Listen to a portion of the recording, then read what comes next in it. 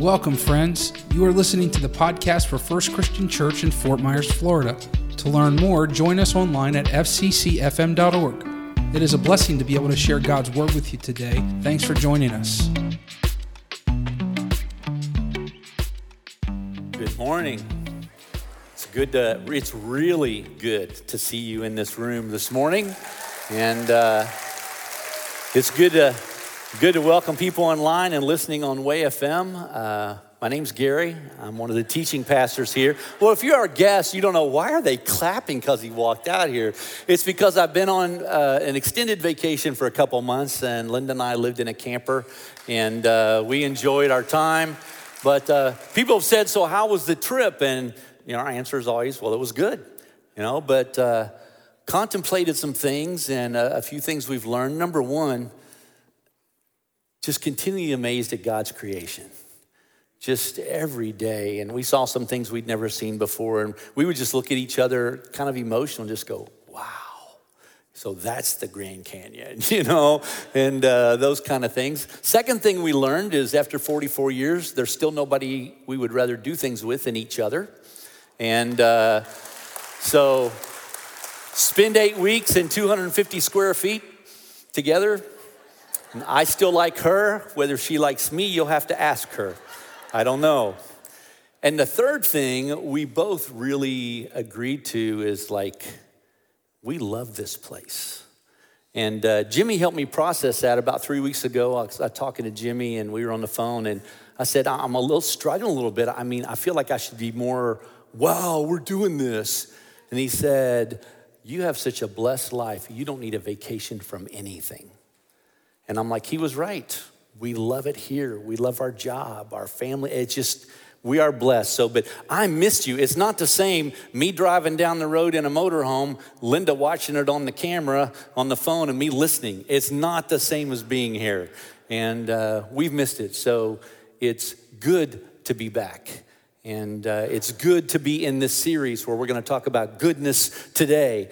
And this made for more. We need that reminder. We can get so caught up in life that we forget that God has a story for us that exceeds any story that we can write for ourselves. So let me pray and then we'll see what the scripture says. God, I thank you. You want so many things for us. You love us. Forgive us when we try to create our lives ourselves. Father, write the story, and we will attempt to walk in what you write and enjoy what you bless us with. In Jesus' name we pray, amen. So we've been in Galatians, the 5th chapter. It's where we find that passage on the fruit of the Spirit. So let me read verses 16 to 26 for you. So I say, that means obviously he said a bunch of stuff before this. We'll get to in a minute. And he's wrapping up here. This is the conclusion of some things he's wanted to learn. So I say, let the Holy Spirit guide your lives. Then you won't be doing what your sinful nature craves. The sinful nature wants to do evil, which is just the opposite of what the Spirit wants. The Spirit gives us desires that are the opposite of what the sinful nature desires. These two forces are constantly fighting each other, so you're not free to carry out your good intentions, but when you are directed by the Spirit, you're under an obligation to those laws of Moses. When you follow the desires of your sinful nature, the results are very clear. Sexual immorality, impurity, lustful pleasures, idolatry, sorcery, hostility, quarreling, jealousy, outbursts of anger, selfish ambition, dissension, division, envy, drunkenness, wild parties, and other sins like these. Let me tell you again, as I have before, anyone living that sort of life will not inherit the kingdom of God. But the Holy Spirit produces this kind of fruit in our lives: love, joy, peace, patience, kindness, goodness, faithfulness, gentleness, and self-control.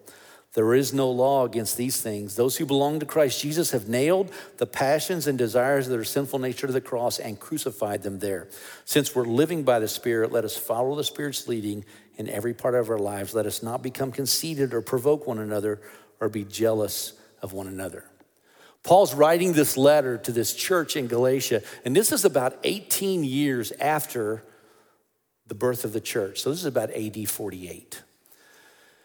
And the church has changed a lot in those 18 years. When the church started on the day of Pentecost, every Christian was Jewish. All of them followed the same rituals, they had the same feast days, the same holidays, and then they became Christians and everybody was the same. But pretty quickly, God began to add a lot of different people that weren't Jewish, and the Jewish Christians really struggled with that. And they were like, but this is how we did church the first 6 months or the first 7 months. This is how we do church, and you need to do it like we do. And they were just really upset that people didn't become Jewish to be Christians. None of us have ever had that attitude, have we? Something changes. This isn't how we do church. Need to do church like I grew up doing church. Need to do church my way. So Paul's writing them, and he's trying to get them to see a bigger picture here. That this is not about the things that tick us off and the things that upset us. There's a freedom and something that God wants to do in our life. In fact, he goes a couple chapters before chapter 5 and chapter 2. He says, here's what I can tell you from me personally. My old self has been crucified with Christ. It is no longer I who live, but Christ lives in me. So I live in this earthly body by trusting in the Son of God who loved me and gave himself for me. And he's trying to get them to see that there is this nature that's supposed to be crucified with Christ. And along with it, their religious rituals and all those things that they were wanting everybody to do. He said, that's crucified. That's a part of that. The church in Colossians, when he wrote to them, they were, the Jewish Christians there were demanding that everybody get circumcised. And he used that analogy for them and to show them that it wasn't necessary, but there was something that took place. In Colossians, the 2nd chapter, he says, so you're complete. They were saying these people were incomplete. You're complete through your union with Christ, who's the head over every ruler and authority. When you came to Christ, you were circumcised. That got your attention. But he says, not by a physical procedure. Christ performed a spiritual circumcision, cutting away your sinful nature. For you were buried with Christ and you were baptized. And with him you were raised to a new life because you trusted the mighty power of God who raised Christ from the dead. You were dead because of your sins, because of your sinful nature was not yet cut away. Then God made you alive with Christ, for he forgave all your sins. This is this new life in Christ that Paul's trying to get us to see in Galatians 5. He said that sinful nature does not control us, doesn't have to be part of our lives. That's all done with Jesus. When we're baptized into him, we then have this new life, this power, all these things, this fruit that he wants us to bear. And so he starts that part, so I say, let the Holy Spirit guide your lives. And when you do, all those things he talked about, love, joy, peace, patience, kindness, goodness, faithfulness, gentleness, self-control. He said that's what your life will look like when you do that. And this morning, we're going to talk about goodness. Goodness, a word that you have used a lot of times today, good. Sean and I were playing with that this morning, just seeing how many times we could say, hey, good morning, how are you? Good, yeah, bueno, muy bueno. Good, sound good, it's good, very good. Coffee's good, Donuts good, donuts are good. How's it outside? It's a good day, it's gonna be a good week. We use good all the time. In fact, I looked on the internet, so it must be true that there are about 1 million words in the English language, and there's a site that you look at that says, what's the top 3,000 used words in the English language? Good is number 93, made the top 100. Love is 244. Not enough love in the world. But we use the word good a lot to describe a lot of different things, but that's not the good that he's talking about as the fruit. The root word for this goodness that he talks about in Galatians is agathos, and it means a goodness that originates from God. So it's not about me working to be good by cultural standards or trying to be good by what somebody else thinks is good. It's a goodness that comes from God, not from what I do. Which leads us to our big idea of the day. Our big idea is we cannot be good apart from God. That bothers us, doesn't it? A little bit. Because we go, well, I know somebody that doesn't know Jesus and they're a good person. But most of the time when we use the word good, we're looking at a cultural curve that we all like. Because we know there's enough bad people that are worse than us that make us look good, you know? And we're like, I'm a pretty good person. We won't go around saying it, but we like when people go, oh, you're a good guy. Yeah, no, I'm not. Yes, you are. You're a good guy. You're a good person. And the way we use the word in our culture is just not true. There is no goodness. The fruit that comes from walking with the Holy Spirit, from bearing the sinful nature, that doesn't come from God, apart from God, but connected to God. There is this amazing power of goodness that we can live in. And so Paul's trying to help them understand that. He even tried to explain this by being honest about his own life. Back in Romans, in the 7th chapter, verse 18, he says, I know nothing good lives in me, that is, in my sinful nature. Without God, nothing good lives in us. And again, that's hard for us to accept because we use that word, well, they're pretty good. No, they're not. You know, none of us are good apart from God. There's sin in our lives. So he's trying to tell them the first step to growing fruit is to understand you can't do it without God. All these things that he says, the love, joy, peace, that's all from God, not from us. We can't go, well, I'm really trying to be more patient. I got to work at that. No, just work at being connected to God. Patience is his deal. He's the one that grows that in our lives when we're connected with him. And I think that's why he gives us this description of the evil stuff first, just so we don't get a little arrogant about our goodness. You know, he said, well, here's the sinful nature. And he lists all these things. And actually, we could put them in 4 different groups. There's sexual sin and spiritual sin and social sin, and there's relational sin. And all of us have that nature in us to drift into all of those. And even though we know, if we're a Christian, we say, well, that was crucified with Christ. Why does it keep bothering me? If we're honest, it's because we keep resurrecting them. You know? We put them away and go, those have been buried with Christ, all the terminology in the Bible, and now walk in step with the Spirit. But instead of staying in step with the Spirit, we go back and dig up one because it's fun. And we dig up one of those sinful natures and and then we blame God. Like, I thought you were going to get rid of that. And he's like, if he'd stay in step, we wouldn't have been close to it. I do want to get rid of that. And so there's that nature. So prompts the question in Romans that Paul says, what am I to do with this? He says, oh, what a miserable person I am. Who will free me from this life that's dominated by sin and death? And then he gives the answer, thank God. This answer is Jesus Christ, our Lord. So how do we get there? How do we get to where daily the sinful nature stays buried and we walk and we let God begin to produce these things? Well, the first step is the connection. You know, you hear me talk about baptism a lot because that's a major spiritual event. And that is where our sins are forgiven, and that's when the Holy Spirit comes in us. So much so that in Acts 19, Paul goes into this city named Ephesus, and he walks into the city, and there's some people there that, hey, I'm meeting with these Christ followers. And he said, how's it going with the Holy Spirit? And they said, who? And what's his first question? Who were you baptized into? And they said, well, John's baptism. He goes, that explains it. You need to be baptized in the name of Jesus.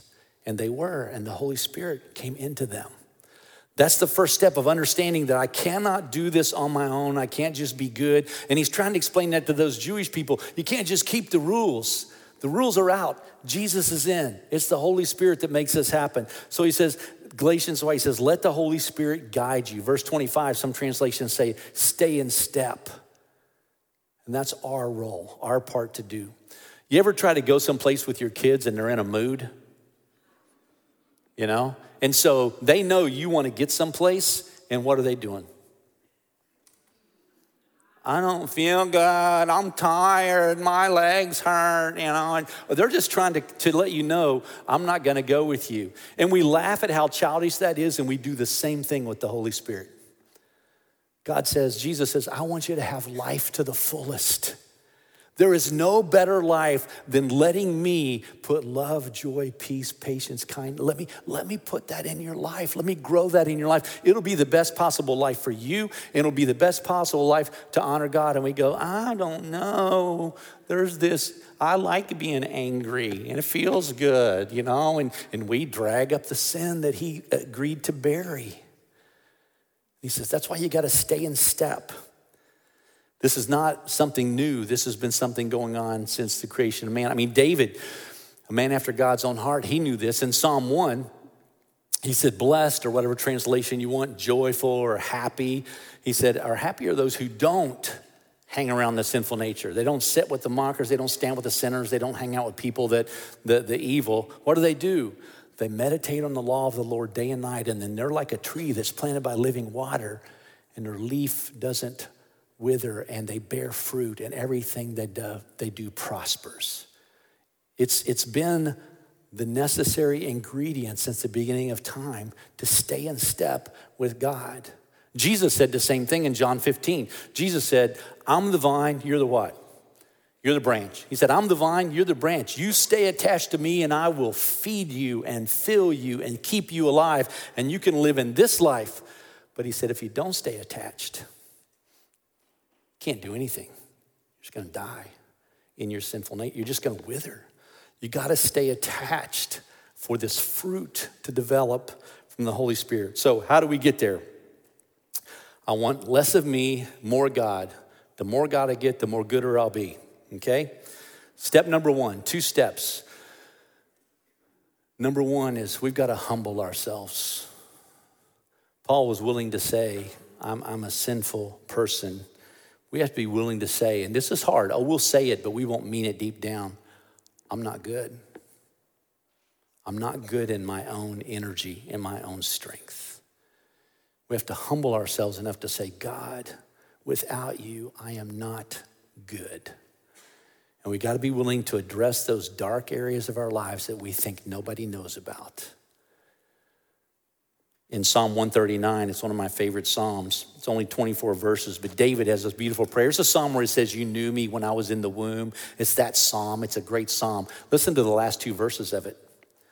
Search me, O God, and know my heart. Test me and know my anxious thoughts.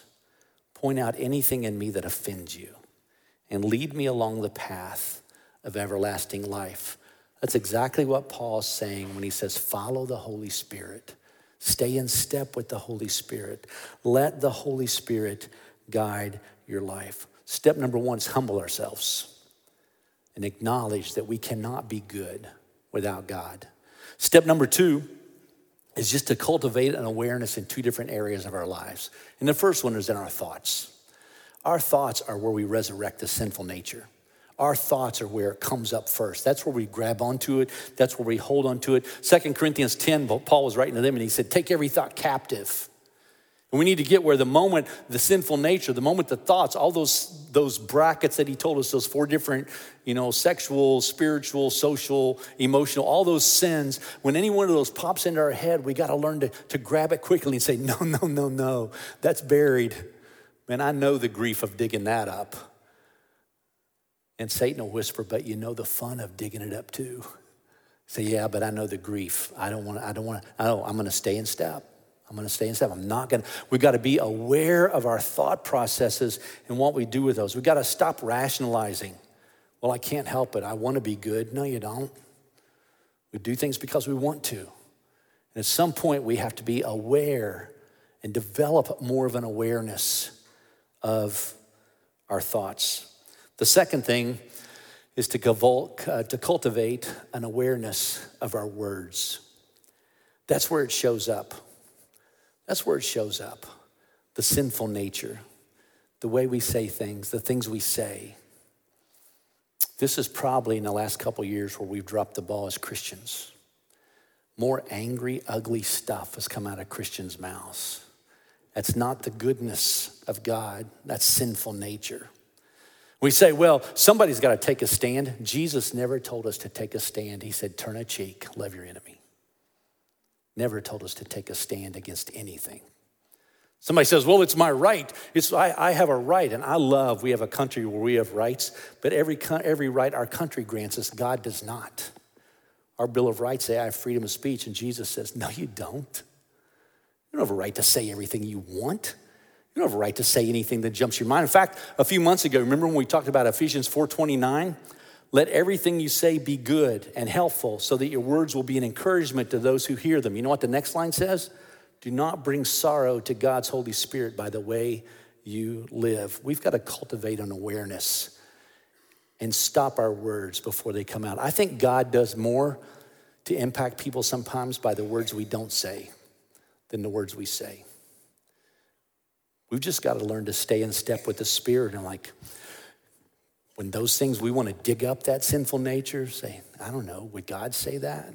Would I say that if God was standing here? Does that honor God? Does that bring glory to God? Or does it just make me feel good?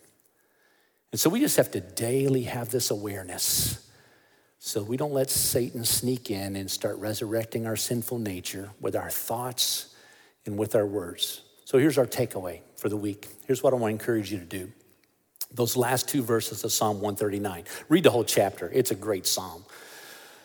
But those last 2 verses, lay your Bible someplace where you don't normally lay it, open to that, or it's not that many words, I should have counted. Read them, write them out on a card and hang that someplace. And every morning this week, let's pray that prayer. Every morning, let's say these words. Read them with me.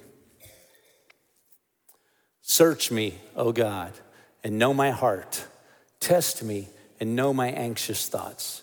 Point out anything in me that offends you and lead me along the path of everlasting life. When we pray that prayer humbly, sincerely, we will be more apt to stay in step with the Holy Spirit and leave the sinful nature buried in the grave where it belongs.